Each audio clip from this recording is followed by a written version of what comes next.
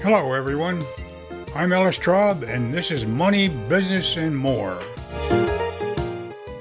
Well, I have what I think is a bit of a treat for our listeners tonight. With me is a fellow that I've known for more than 60 years. And over the last 25 or so years of that, he's devoted his life to helping other people to enrich their lives and live happier lives. And over the last maybe 2.5 years, he's been intent on leveraging his ability to do that by teaching other people to do it. This fellow is a life coach. His name is David Traub, and he's my son. I'd like to introduce you to him. Good evening, David. Well, good evening, Pop. I guess we're not going to pretend like we don't know each other. No, I think it would...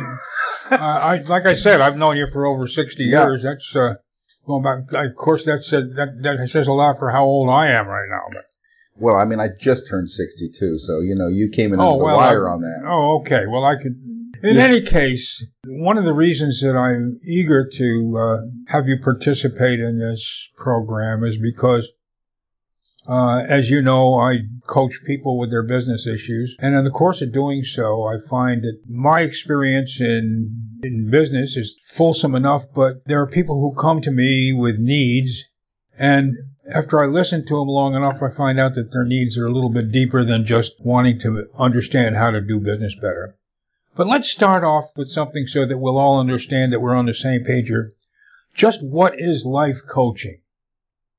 Well, life coaching is a big umbrella. And since it's unregulated, it pretty much means anything anybody wants it to mean. The generic sense of life coaching is active listening, learning how to ask good, powerful questions, goal setting, accountability. These are the kinds of things that help people figure out where they want to go and help people have a different perspective. Since they're sort of in the mess, having somebody outside of it asking questions helps them get a better picture of where they are, helps them figure out where they want to go, helps them set up goals and milestones on how to get there, and has somebody that holds them accountable to doing it. And that's what traditional life coaching is. I don't actually do traditional life coaching, but that's what life coaching in general is. Okay. Well, and how does your methodology of life coaching or your approach to it differ from the norm? So a life coach, again, it's unregulated, and so there isn't a degree. They're not therapists. They've gone through some kinds of training to help them both with learning how to listen, learning how to ask questions. Having a certain set of ethics that they get to work inside of. And that's pretty much what training for life coach is. But I do something that is probably closer sometimes to therapy, although I'm not a therapist. What I do works in the world called transformation. And I have to really get into what transformation is. But again, to draw a distinction between coaching and therapy, therapists are often concerned with looking backwards, what happened in your childhood, what occurred, what was the trauma, what was the breakdown. So therapists often look backwards and spend a lot of time in the past. And coaches traditionally look out in the future. And so coaches are aligned future. And so in that regard, I have a forward projected look for my client, but I have a set of tools that also goes backwards when necessary. So very often what I find in the work that I do is that I need a balance of backward looking and forward looking, because for some reason they can't seem to get moving forward because of something in their past. So now what I said was I work in transformation, and that is about figuring out what is the context that one lives inside of. And that's the big word, but... it is a big word, and it's a little esoteric. You do have therapists that you coach, do you not? Oh, yeah. Lots of them. So you have an opportunity to understand the ups and downs of their business and how they work. Mm-hmm. They are actually coming to you to help them, or are they coming to you to help them do their jobs better? Well, I mean, that's a yes. Oh, I appreciate that. I'm glad I asked. No, I mean, just in reality, they're coming to improve the quality of their lives and their experience. And then what occurs in the sessions also, they come away with tools and insights that help them with their clients. So it's a yes in both regards. In a sense, you're coaching them. Mm-hmm. Well, now you are coaching coaches now. You've coached all over the world, haven't you? Yeah. Where have you gone internationally? Well, Russia a lot. For many years, I did a lot of work in Russia. I have trained more than 100 coaches in Russia. Wow. So a couple dozen in Ukraine. I've done some trainings in China. I did some trainings in Israel. Did some trainings in England. I did training in oh goodness, I can't even remember some of the countries. You haven't gotten to Latin America yet, I guess. Probably would help it. Well, I mean, I was thinking, well, you don't speak Spanish, but come to think of it, you don't really speak Chinese or Russian either. No. How do you manage that? Well, I mean, I've had to work through interpreters. That sounds a little difficult. I mean, what you do is spontaneous, and what you do is interactive. Mm-hmm. When somebody says something, normally you respond right to that, and the time lapse, the latency on your conversation has got to be a little bit difficult. Yeah, I mean, it is an interesting consideration. To begin with, when I first started working with interpreters, it really felt like a straitjacket. It really was frustrating. And in many ways, it seemed like the pace of things slowed way down. And that was just initially. Because really what happened, it actually freed me up to recognize that what we know out of research is that in emotional communication, not business communication, but emotional, and the kind of communication between people personally, only 7% of the communication occurs in words. The rest of it occurs in body posture, tone, and all these other ways that are nonverbal. And so when you actually stop worrying about what the words mean, you open up to the bulk of the communication that's being transmitted.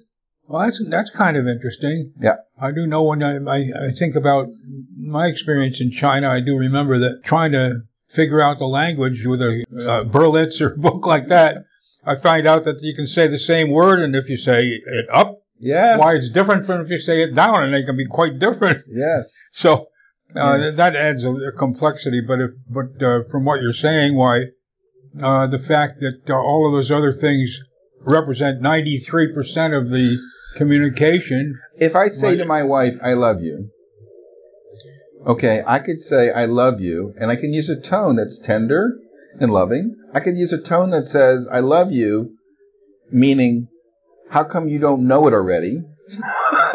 I could say I love you. Right. It can be said as an accusation. It can be said as you're annoying as hell, get out of my face. Yeah. Okay. It can be said, those words don't convey a whole lot until you start looking at all the tone that surrounds it. Yeah, no, that's an interesting point. Well, the listeners on this show are going to be people who are primarily interested in improving their business life.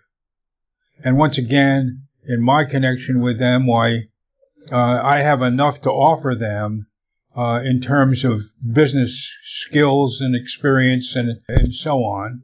Mm-hmm. But not all of us are that fortunate, and yet all of us who are coaching, and there's some 70 of us in the Broward chapter, and when you consider the 300 cities across this country, there's an awful lot of coaches that could benefit from having some insight into what you do, not with the same degree that you have, but in being able to recognize when someone's needs go beyond just a business issue. What are your thoughts about that? Well, look, I think actually everyone can use this kind of work. It's not like, you're broken, you need help. It's like everyone could use time to take and figure out why they're doing what they're doing.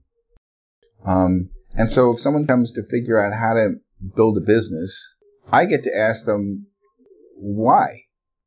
Not let's figure out what's between you and building the business, but why? Why are you building this business? Why this business? What's actually driving you? Are you doing what you should do, have to do? Are you trying to prove you're good enough? Are you living in scarcity? Are you living in abundance? Are you coming out of your passion and purpose? I mean, I get to really ask, where do you want to build the house? Not how do you build the house? Okay. I mean, it's one thing to ask a question. It's another thing to be able to understand and analyze the answer. I remember when I was in the service and I was training in Texas. I'm fortunate, I guess, with a musical background and so on. I have a very good ear. So when I learned phrases in Spanish, I speak relatively accent-free. So I learned how to ask where things were. And then I got down south of the border. I remember one day stopping a Mexican who was running by the side of the road with a cart.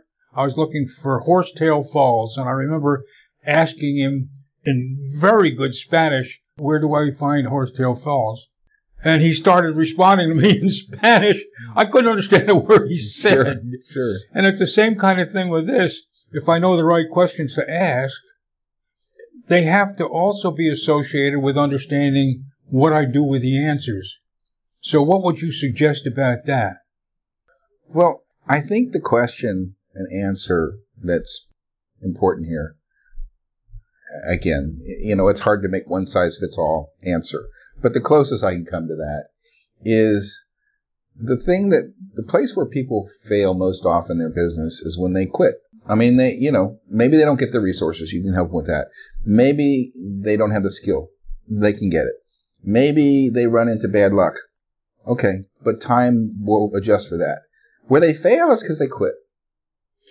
And why they quit is because they lose enthusiasm, and they lose passion, and they lose the real fuel that keeps them going. And so I would be asking questions to make sure that they had a source of fuel that was renewable. So when you're doing something because you have to or you should, that's a limited resource. When you're doing something because it's something that you are passionate about and something you desire, and if you manage that, in other words, if you nurture that, that is a completely renewable resource. And so I would be asking questions to make sure that they had access to a renewable resource like that. Well, that's good. Well, that combined with the questions that you mentioned when we first started talking about business clients, what made you start this business? Why did you start this business? Mm-hmm. What are your passions? So those are the kinds of questions that we should be looking at and finding a way to ask them in as few words as possible so that you can listen to what their answer is. Also, there's another technology here that shows up in creating, and that is that there's an inverse relationship between attachment and passion. Okay, now that sounds esoteric, so let me make it make sense. Yeah, please. Sure. So, a passion, I have an idea. The moment I have my idea, my passion is usually at its apex.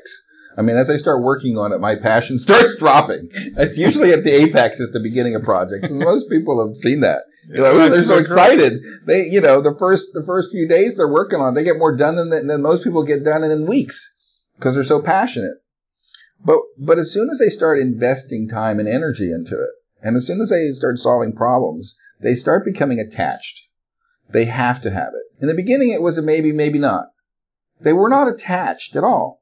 It was really just, even if they need the money, even if they know they're finding a way to replace their, to create a certain income, and they need income, everybody needs a certain quality of life.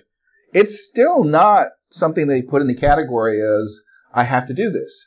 But as soon as they start putting time into it, now they have an investment. And now it quickly starts turning into a have to. And every day they go to work, they have to do it. And every struggle they come up against, it's a struggle. And they are attached to an outcome in a way that they weren't before. And their passion goes to zero. Instead of what I get to do, it's what I have to do and what I should do. And even if it's something I really, really love to do, I've stopped being in touch with that because I'm attached to an outcome. Boy, are you hitting home. I mean, I've started 5 books. I've published 1. And now that you describe this, I can feel exactly where I was. Yeah. In fact, I can almost identify the point at which I like to say I lost interest, but the fact is, as you say, you got attached. It became a task. And so in that, when I'm working with someone who's building a business, one of the things I want to make sure they have is a practice that continues to keep them inspired. See, that seems frivolous. Like every day to get up and visualize and feel excited about an outcome. I mean, I need to be in there like bailing, and I need to be building and swinging a hammer. What do you mean sit back and just visualize? Well, you actually need to make sure that you're doing something that keeps the spark alive so that you can take inspired action instead of action that is driven only out of have to and should. If your spark is bright enough, then your action becomes inspired. You still have to work, but that work is something you're excited about doing. Well, I mean, the fact is that when you start the project off, you're doing the same kind of work that you're doing when you're excited. Right. When you're not. Except you're excited. So is there a way to continue to light that spark? Or is it you picked the wrong project? No. It's rarely you pick the wrong project. I mean, that's the way it occurs. In other words, the experience that people have is, oh, I picked the wrong project. But that's the internal experience when you're just tired of doing what you're doing. Okay? And you're tired of doing what you're doing because you haven't managed your passion and you haven't let go of the attachment. Well, I've read in these how-to books and so on, making in small bites so it's not overwhelming. I'm trying to think of some of the other tricks that you use in order to keep yourself from being overwhelmed by it and by being defeated by it. Yeah, but those are more tactical. I mean, that's a tactic as opposed to a strategic. And strategically, if you don't wake up excited about what you're doing, okay, before you get overwhelmed, okay, it would be nice to have tactics to deal with overwhelm. It would be nice to have tactics to do the hard thing first. You know, these are tactics, but you really have to really want it. And if you don't have a strategy that keeps you in the batter's box, tactics aren't going to help you with anything. Then you're not going to need them. You're just not going to want them. You're going to be clear that you really picked the wrong project. What's the secret, if there is such a thing, of number one, picking the right project? What are the clues that we should look for in starting picking the right project to start with? Well, okay. I don't think that there's a whole lot of merit in this conversation about picking the right project at where we're starting. Now, as a life coach, I can engage in that. If someone that's already wanting to start a business, they've got a plan. They've got something they want to do. And for me to talk about whether it's the right project or not, it's too far downstream. We can make that work. We need strategies and tactics to deal with what's going to come up because this is the project you picked. Okay, yes. Okay, not let's second guess the project. Good, okay. Okay, so, I mean, if someone's coming to me and saying, I want to do something, I don't know what it is. Okay, now we've got an opening. Okay. All right. But go on from there. There's a lot of things that we can do once we've picked the project. It could be really good. It could be not so good. But in that beginning, there is enthusiasm. There is passion. I mean, underneath of it, they might be proving themselves. Underneath of it, they might be coming out of fear and scarcity. Underneath of it, there could be... And that's your realm. That's something that I would... As a life coach. Working with, concurrently. But in the meantime, one of the things that, again, I think shows up as frivolous, because we're so busy doing the hard stuff to make the business go, it shows up as frivolous that I would say job one is managing your outlook. Okay, I mean, if you're not managing your outlook, basically, you're not having a good time. And if you're not having a good time, you're never going to want to play the game.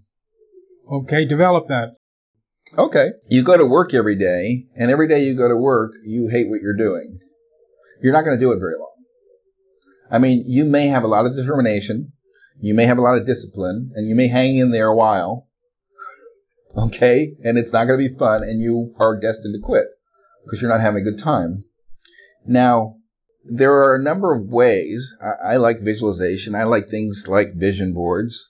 Okay, these sound really foo-foo and airy-fairy. No, that's good. But these are things that actually connect people to a vision, remind them of a bigger picture that they can stand back in. And daily, they need to check in with themselves and be clear about their why. If their why is just because I have to and this is what I'm supposed to do, that they're not going to have a lot of gas. That's like having a job, like you said, working for somebody you don't like and so on, and just slogging along. Mm-hmm. Yep. But if you're your own boss, you're probably that's having a job also, isn't it? Well, it can be. I mean, it depends on how you can build a job or you can build a business. The question is whether you make yourself replaceable or not. Okay, well, that sounds like an interesting concept to work on. Let's take a short break and we'll be right back. Did you know that you have access to a personal mentor to help you with your business issues? Whether you're starting a new business or trying to improve the way an existing business runs, you'll find them at SCORE.org. This is the website for SCORE, the Service Corps of Retired Executives. It's an arm of the U.S. Small Business Administration and consists of thousands of volunteers in more than 300 cities across the United States. And the best part is that their services are offered at no cost to you. At SCORE.org, you can enter your zip code and find a list of local mentors, each showing his or her areas of expertise, and you can schedule your own appointment at a convenient time and location. SCORE also offers a variety of regular workshops presented by professionals in their fields. You can see a current schedule of those events and pre-register on the spot. Some general classes are offered free of charge, while others have a modest fee, which is usually discounted for pre-registration. Check it out. SCORE is the place to go to find someone whose experience may be just what you need.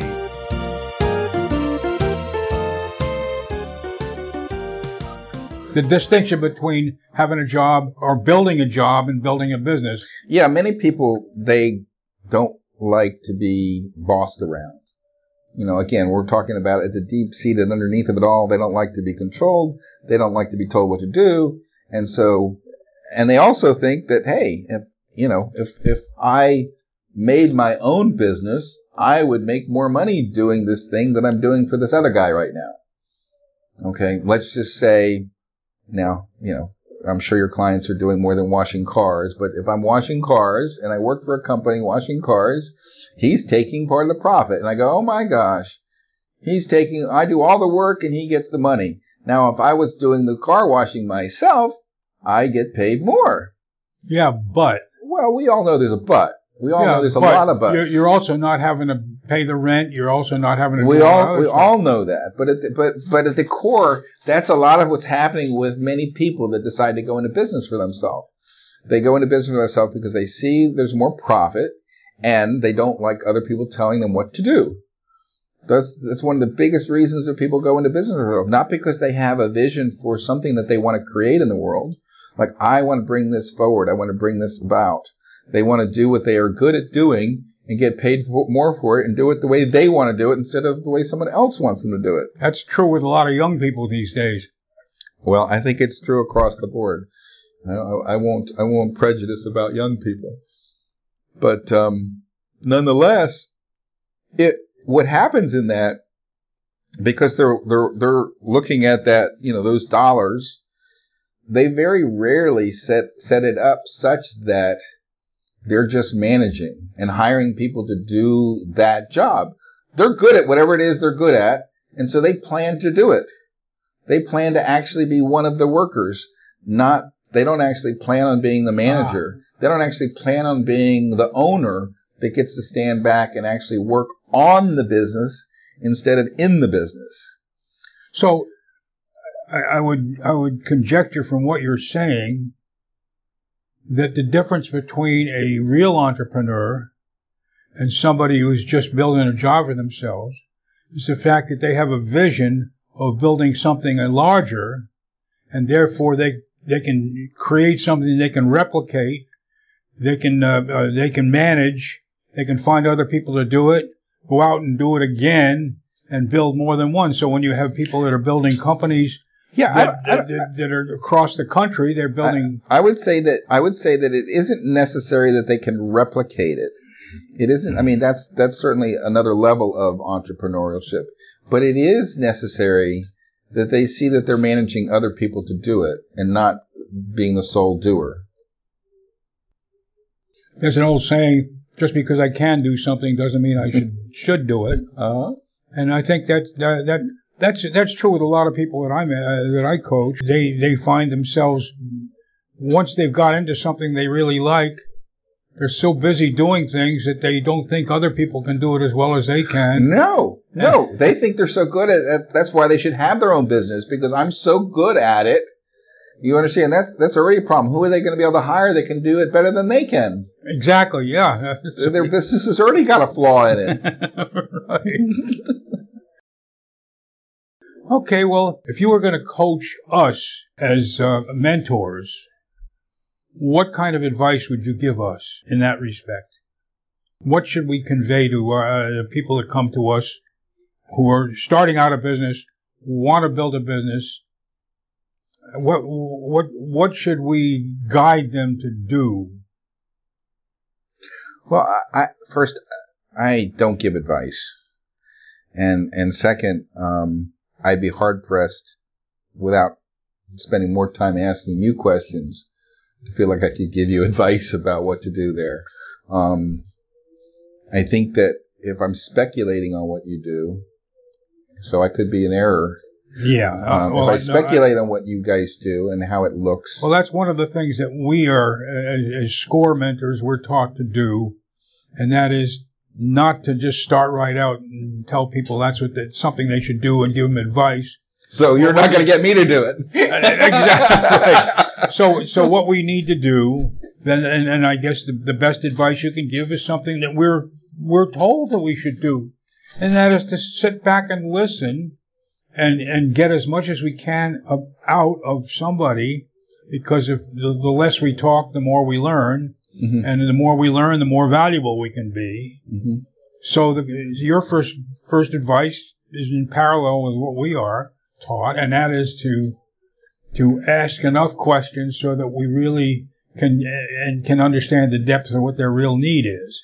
Yeah, I would say that along with that and echoing that, part of what makes what I do work so well, part of what I bring to the table that has me be as effective as I am, is my sincere, deep interest in the person I'm talking to. I am listening deeply to not only what they're saying, but what's underneath of what they're saying, and trying to step into their life and step into and see, what it is that must be happening that they're reporting what they're reporting.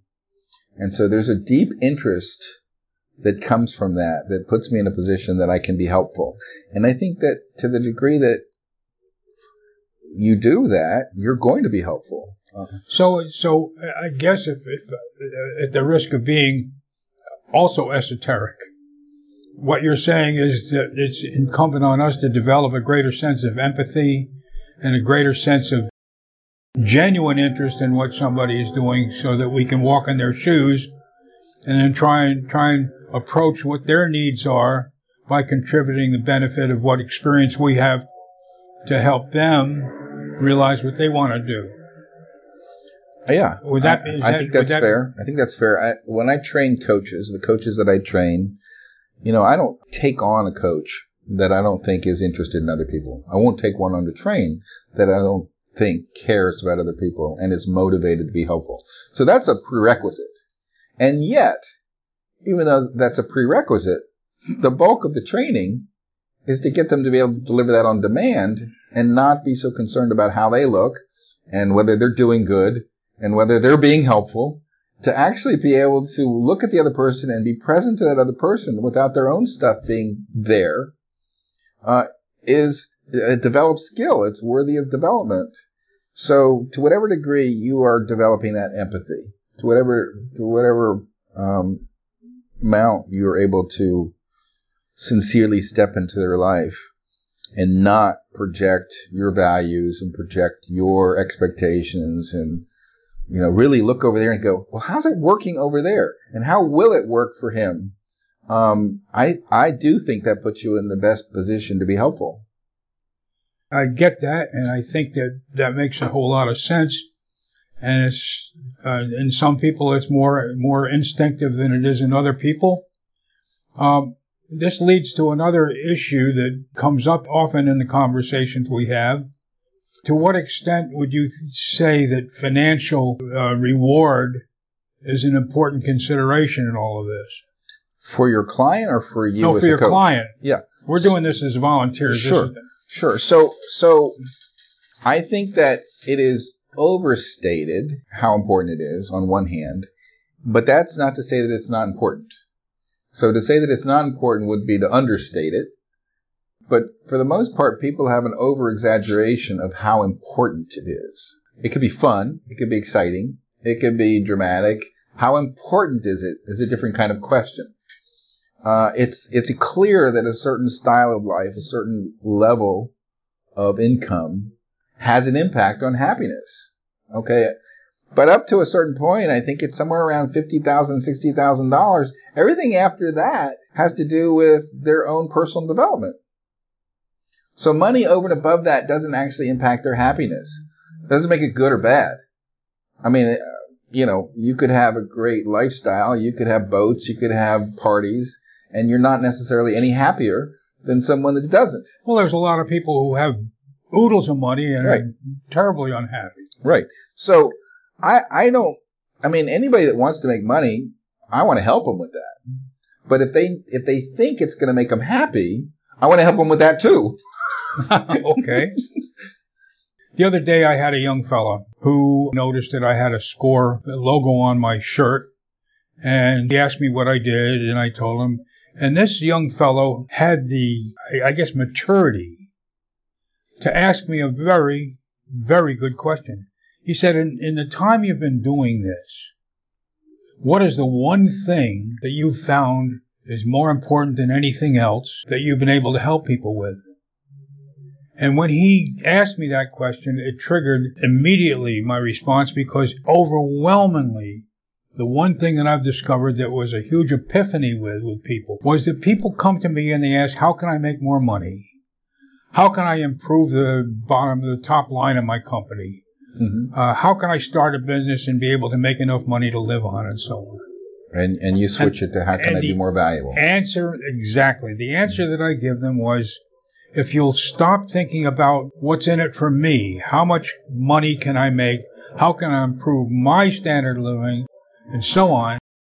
The answer that I've given them, and the one thing that's made more epiphany moments in their lives, has been the fact that if you'll just turn it around and say, how can I be of greater value to them? What can I do that's going to produce greater value? Because after all, money is nothing but a token of what you receive in return for being of value to somebody else. And this young fellow that I spoke to, I met him in a subsequent session, and he told me that actually changed his life.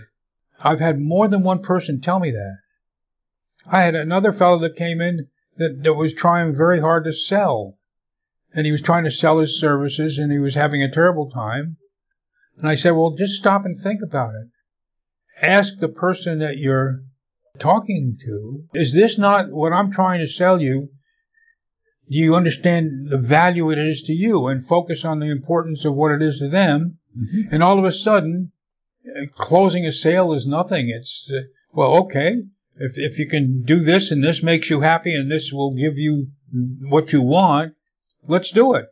And that's a close. It's not turning around and saying, well, I want your business, because that's like, what's in it for me? It's, what can we do to get this thing going? And that's normal. What are your thoughts about that? I agree. The thing that controls your income, what I teach about what controls your income, is your willingness, it's a strange word to use, but willingness to create value for others.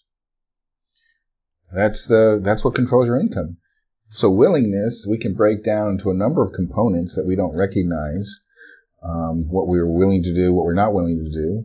And to be able to create value for others requires us to have a great interest in other people, to actually figure out what is valuable to them as opposed to what it is that we think we do, what we think we're good at, what we think we enjoy doing. We have to find the sweet spot somewhere between what we enjoy doing and what other people find valuable. You know, I find people often that say, I know I'm worth so much. I'm like, well, how do you know that? Unless someone's paying you, you're not. You know, you may think you're worth it, but that's what you're worth to you, and you don't get paid for that. Well, that goes back, again, the core of entrepreneurialism. Is it a fair statement to say that the most successful entrepreneurs are not those people who try and come up with an idea that somebody might like and then go to all the trouble of marketing it and trying to find out whether there's a want or a need for it, and instead to be sensitive to what other people need? Because if you find something that somebody else needs, and you have the skills and you have the experience and you have all of the things that enables you to provide it to them, then you do away with the whole need to market, because there's already a market there. There's already a need for it. Is that a fair statement? No, I don't know. I don't know if it's a fair statement. It may be. I don't know if it is. I don't know that anything in our current day precludes our need for marketing, regardless of how good you are. In order to extend your reach, marketing is required. That's A. And B, I don't know if it's true even if you do what you're speaking of, that your business is going to be bigger or more or grow better. But what I can say is that you'll enjoy it, and it'll be much more satisfying and fulfilling to do it that way. Well, I mean, it sure seems that would be, you know, a more likely and easier approach, and one that goes with the flow, and certainly it makes for an easier sale. You know. I was going to say, but as far as what makes the best entrepreneur, there are a number of factors in that, and how do you want to measure it? You know, if you want to measure it by how many stacks of money you have, or by how happy you are about the role you play, you know, there's some pretty unhappy entrepreneurs making tons of money doing crap that has nothing to do with being helpful. And they're not, you know, they have stacks of money and they contemplate suicide in their spare time. So I don't know that, you know, we really want to ask, what are we measuring? For me, it speaks much more to what is deeply satisfying and what's going to keep you in your passion and feel purposeful. You know, one of the things that we have as a need, and almost a lost need, you know, or at least an undistinguished need anymore, is a need to belong and a need to contribute. And in our society, people are so busy trying to be independent and, you know, become independently wealthy. And this place where we take a deep interest in others and we want to participate, where we have something to give and we get money in return, this is being part of something bigger. That's deeply satisfying and touches us on an important fundamental level where fulfillment lives. Well, you're raising another point which is at the core of much of what you do, I think, and that is the need for community. You mentioned the idea of being independently wealthy. The fact is that without other people, why, that wealth doesn't mean anything.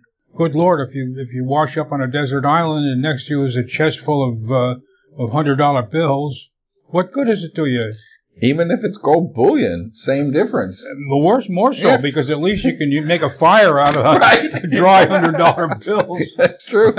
True. So the notion of how important money is, it has an awful lot to do with what you do with it. And well, again, for me, I used to do a lot more business coaching, and that was just more concerned with the result.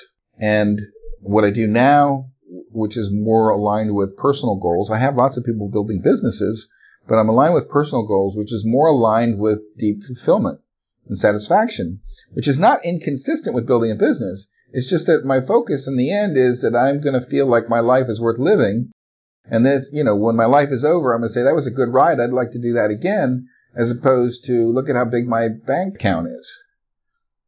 Well, I think that makes a lot of sense. I think the conversation that you and I are having now is abundantly valuable to those that are listening to this. I think that it makes a whole lot of sense for people to be able to reset their mindset. We've only got a couple more minutes. Are there any pearls of wisdom that you can think of that would be a good way to tag this session?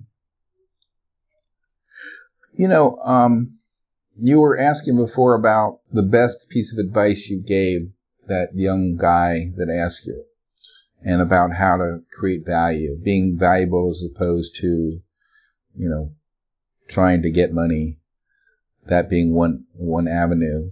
I would say that there's something that's sort of fundamentally like that.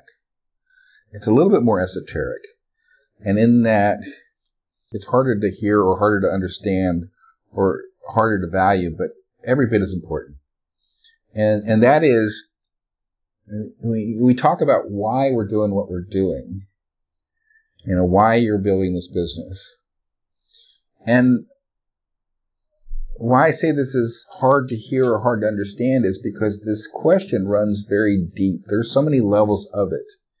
Because most people that come to me, that I work with, and most people that I've come across in the world are still busy doing what they need to do to be good enough, to prove themselves, to be a good father, to be a good husband, to be a good man in the world, to be a good citizen, to be good enough, to prove that they're okay. And they're busy living a life that is the purpose behind it. What is driving them is to somehow prove something, as opposed to knowing deep down that they're okay, knowing deep down that they're loved, knowing deep down that it's sufficient, so that they could actually ask, well, if I don't have to prove how good I am, what would I want to do? And most people don't have the freedom to ask that kind of question. Most people don't actually know what demons are running them around the table. They don't really know why they're doing what they're doing. They don't even know how to ask that question. They don't know what legacy they picked up from their parents, how they're trying to be better than, how they're trying to not do what others do, how they're trying to do better than others do. And so they don't even have access to that. And so why it becomes a pearl is because it's worthy to consider. It's worthy to give a lot of consideration to why you're doing what you're doing. Doesn't mean you should stop doing it. It's not like a question like stop and retool, because you can always get insight and you can always get some freedom. And always, when you start to recognize where you don't actually have a choice, that you're living inside of the world that seems like options that have been given to you. I only have these options. I could do this, or I could do this, or I could do this. Instead of the endless possibilities that one has when they don't have to prove anything. All of a sudden, when they start to be able to take on a conversation like that with themselves, it brings life, it brings freedom, it brings more joy, it brings more passion. It's like a window is open in a stuffy room where they start to actually have some freedom where it didn't feel like they had any before. And it's an important question for everybody to be engaged in, whether they're building a business or not. That's what I would hope someone takes away from this conversation. Well, that's a beautiful way to end this. David, thank you so much. Thanks for giving the time to us. I think it's been really helpful. I've enjoyed it, and it's been helpful to me as well. I appreciate it. I hope it's helpful. Well, let's do this again sometime. All right. Thank you very much. You're welcome.